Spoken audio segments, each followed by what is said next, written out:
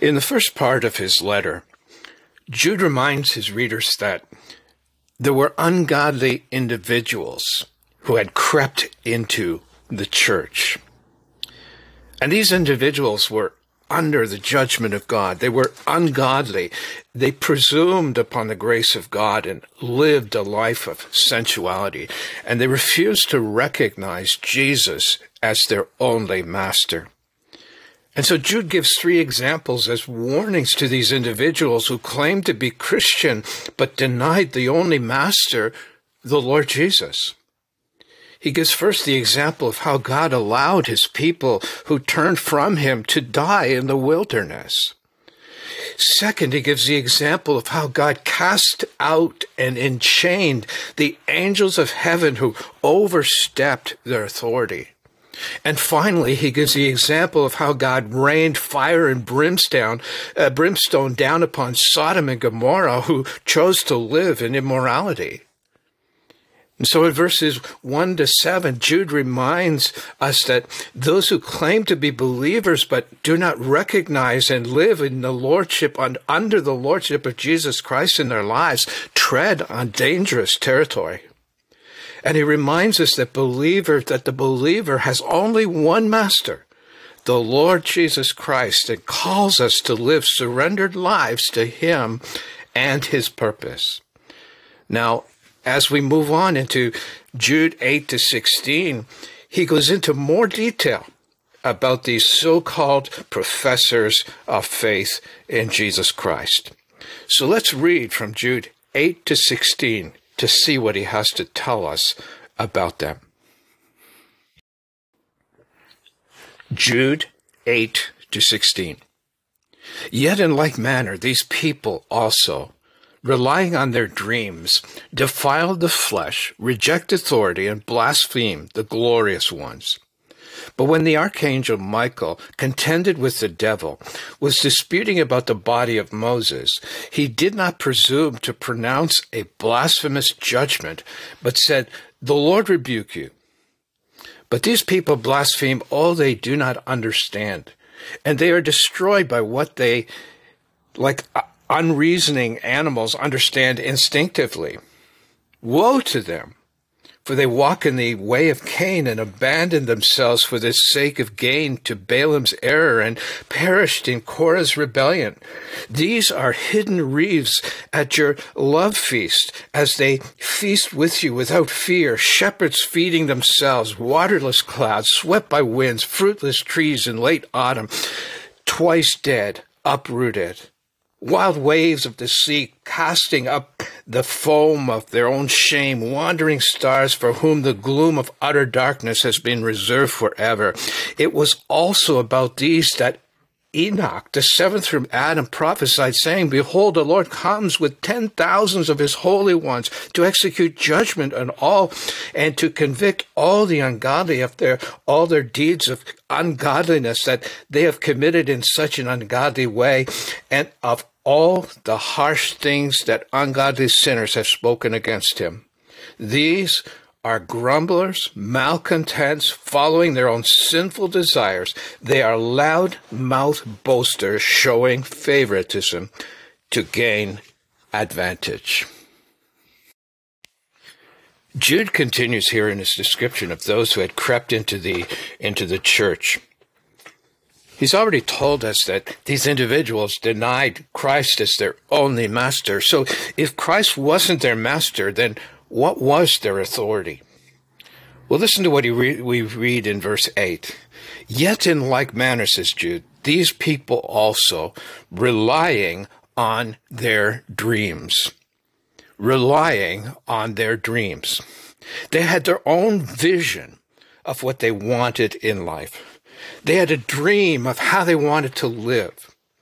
And this personal vision, this personal dream motivated their lives and drove their goals in life.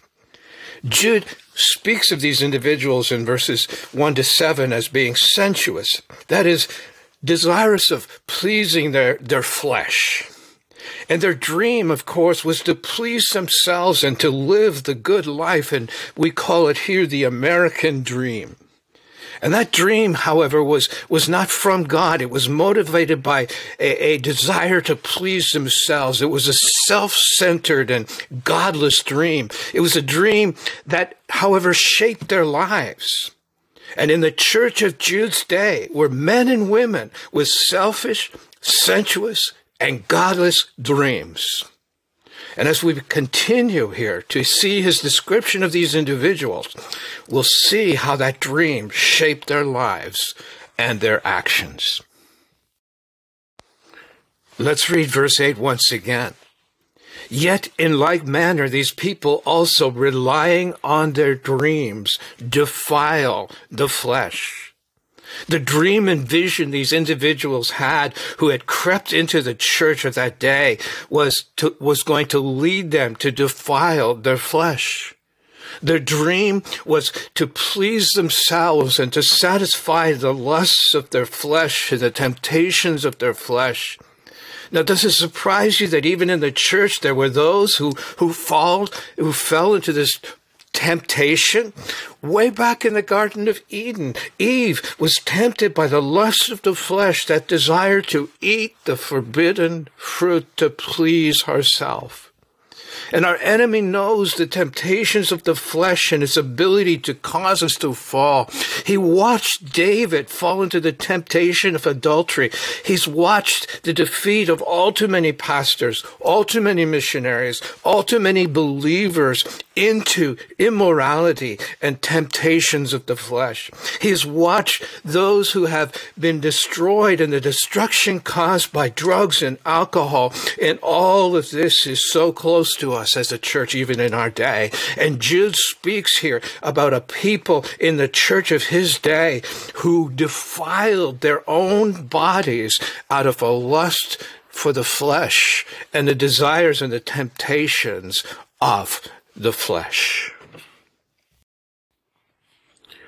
Now Jude goes on to say that those who had crept into the church of his day rejected authority in verse 8. Now, this rejection of authority comes in many forms. There are those who openly renounce the authority of God in their lives, but others do so quietly by how they live. And Jesus tells us, of course, that we can't serve two masters. But if you do not surrender your life to Jesus Christ and his purpose, then you are denying his authority.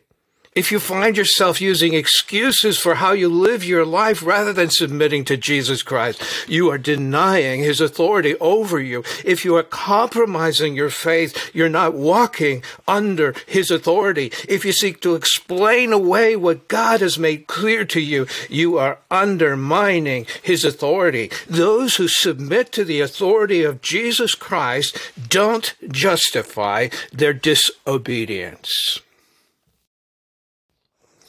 Jude goes on to speak here about how those who had crept into the church were blaspheming the glorious one. And he uses an example here in verses 8. Let's read what he says. And they blasphemed the glorious ones. But when the archangel Michael, contending with the devil, was disputing about the body of Moses, he did not presume to pronounce a blasphemous judgment, but said, "The Lord rebuke you." Now, Jude gives an example here of a case that's not found in the Bible. And the record of this particular event in verse 9 is recorded for us in an ancient book entitled The Assumption of Moses. And in this book, it contains the supposed words of Moses given at the time when he was handing the leadership of the nation over to Joshua. And while the book was not accepted as part of the Jewish Bible, it's quoted here in Jude. And in this story of Michael the angel, he was given the responsibility to bury the body of Moses. And when Michael took the body of Moses to bury it, he was met by the devil, who accused Moses of being a murderer and claimed his body for himself. Now, Michael, in response, did not debate with the devil over this, but chose to leave the matter to the Lord to address.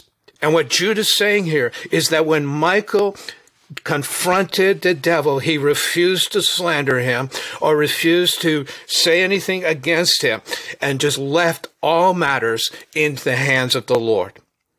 Now, what Jude is trying to communicate here is that there were people in his day who blasphemed the glorious ones. These people were among the children of God. And to blaspheme in the Greek language carries with it the idea of speaking with irreverence and disrespect. But it can also carry the sense of bringing reproach upon the name of the glorious ones.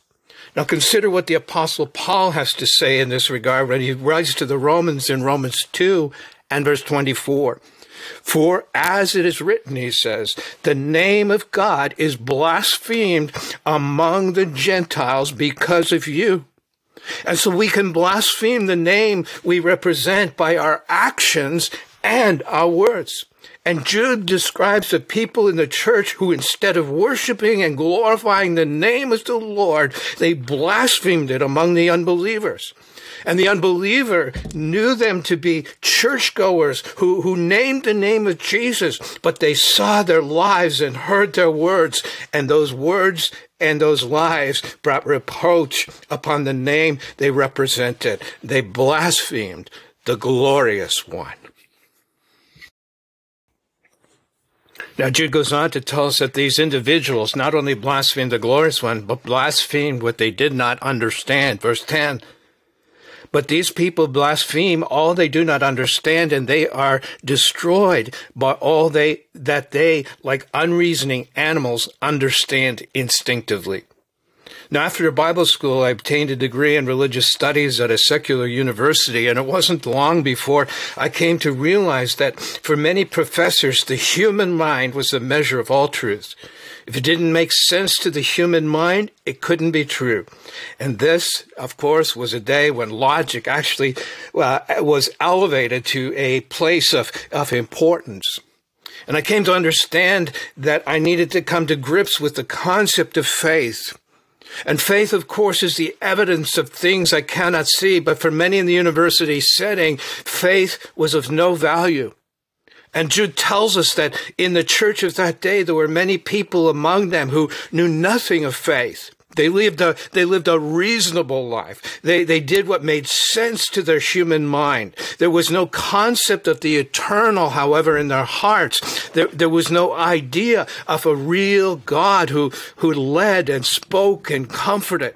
Theirs was a religion of human effort and wisdom. Theirs was a faith that was reasonable and rational, but had no power. Their God was no bigger than their own ideas of him. He was a God that could fit into their own mind, be understood and predicted. They mocked anything outside of that box, and they worshipped an intellectual idol of their own making. In verse 11, Jude accuses these individuals who had crept into the church of walking in the way of Cain. Now, what was the way of Cain? Well, remember how he kills his brother because God accepted his offering. Cain was jealous and proud. He couldn't accept that God would accept his brother's offering and not his. Cain wanted to be right. He was the type of person who would say that God could not accept anyone outside of his group. We've seen this kind of people, and it comes in the form of denominationalism. We've seen brother turn against brother over which church they attend. We've seen it in terms of theological issues. We've watched sincere believers refuse to accept brothers and sisters of another persuasion. We've watched them slander each other in the name of Jesus Christ, and like Cain, they take up the sword to slay their brother or sister who dares to be different. Next, Jude goes on to say that the people who had come into the church had fallen into Balaam's error, verse 11, and abandoned themselves for the sake of gain to Balaam's error. Now, what was Balaam's error? Peter explains this when he says in 2 Peter chapter 2 and verse 15, forsaking the right way, they have gone astray. They have followed the way of Balaam, the son of Beor, who loved gain from wrongdoing. Balaam loved gain from wrongdoing. He was willing to bend the rules if by doing so he could profit from them. Balaam's error was the willingness to deceive, compromise, and disobey if the price was right and the benefit was sufficient. Now, what would it take for you to compromise your faith? There in the church of that day were men and women whose faith was only as big as the temptations before them. Jude goes on to say that these individuals who had crept into the church were like Korah in Numbers chapter 16, who led a rebellion against the authority of Moses and Aaron. These individuals wanted to have high positions of authority like Moses and Aaron. They were a proud and jealous people grasping for position. In Moses' day, of course, the Lord judges them and the earth opens up and swallows them for their pride. Jude calls these individuals blemishes in your love feast. Now, the love feast, of course, was a meal that believers shared together, and they would participate in the table of the Lord in these times. And these individuals who had crept into the church were part of those meals and enjoyed the hospitality, but their presence was an ugly stain on the meal. And from God's perspective, they were hidden reefs that would sink a ship. Their evil hearts blemished the sanctity of that meal. And more than that, their presence was a danger to the church, like a hidden reef to a ship. In verse 12, Jude speaks of them as shepherds feeding themselves. Now, the shepherd was one who cared for the flock, but these individuals, however, were more concerned for themselves. Instead of feeding the flock, they fed themselves. They took all they could get, but left nothing in return. According to Jude, these individuals who had crept into the church were like waterless clouds swept by the winds. They gave signs of hope, but they were empty of any good. They offered no refreshing rain to the people of God. They were all show, but no support to the church.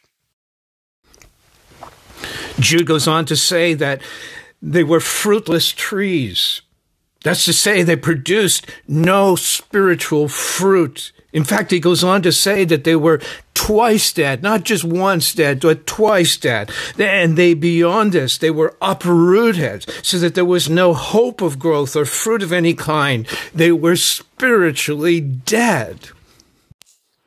Next, Jude describes them as wild waves of the sea casting up their foam, the foam of their own shame. If you've ever seen a big foam-filled wave crashing up against the shore, you'll understand what Jude is saying here. These individuals were like those destructive waves crashing on the shore, and the foam of those waves was their shame, and they came crashing into the church like those waves spraying their shame and sin all over, and those who came in contact with them felt defiled. Jude describes them next as wandering stars for whom the gloom of utter darkness has been reserved. A falling star is plunging to its doom. Its light is burning out, and it will soon be extinguished and plunged into eternal darkness. In verse 16, he calls them loud-mouthed, malcontent boasters who showed favoritism to gain personal advantage, who grumbled when they didn't get their own way, and whose only true passion was their sinful desires. And Jude ends with a quote from the prophecy of Enoch in verses 14 and 15. It was also about these that Enoch, the seventh from Adam, prophesied, saying, "Behold, the Lord comes with 10,000s of his Holy One to execute judgment on all and to convict all the ungodly of all their deeds of ungodliness that they have committed in such an ungodly way, and of all the harsh things that ungodly sinners have spoken against him." And while the prophecy, of course, is not recorded for us in Scripture, to Jude it was nonetheless very true. God was going to come and bring judgment upon these individuals for their blasphemy and their sin. Now, Jude begins by telling us that certain individuals had crept into the church unawares. The individuals that Jude describes here at great length were not very far removed from the people that he is writing to. They rubbed shoulders with them and were in their midst. The church, even in the early days, was not perfect. There were individuals with whom the believers rubbed shoulders who had much to answer for before God. But understand, however, that we could take the time and examine these in greater detail, all these things that Jude describes in greater detail, and find traces of them even in our day, even in our own hearts. And before turning an accusing eye, we would do well to examine ourselves for any trace of what Jude speaks about here in our own lives.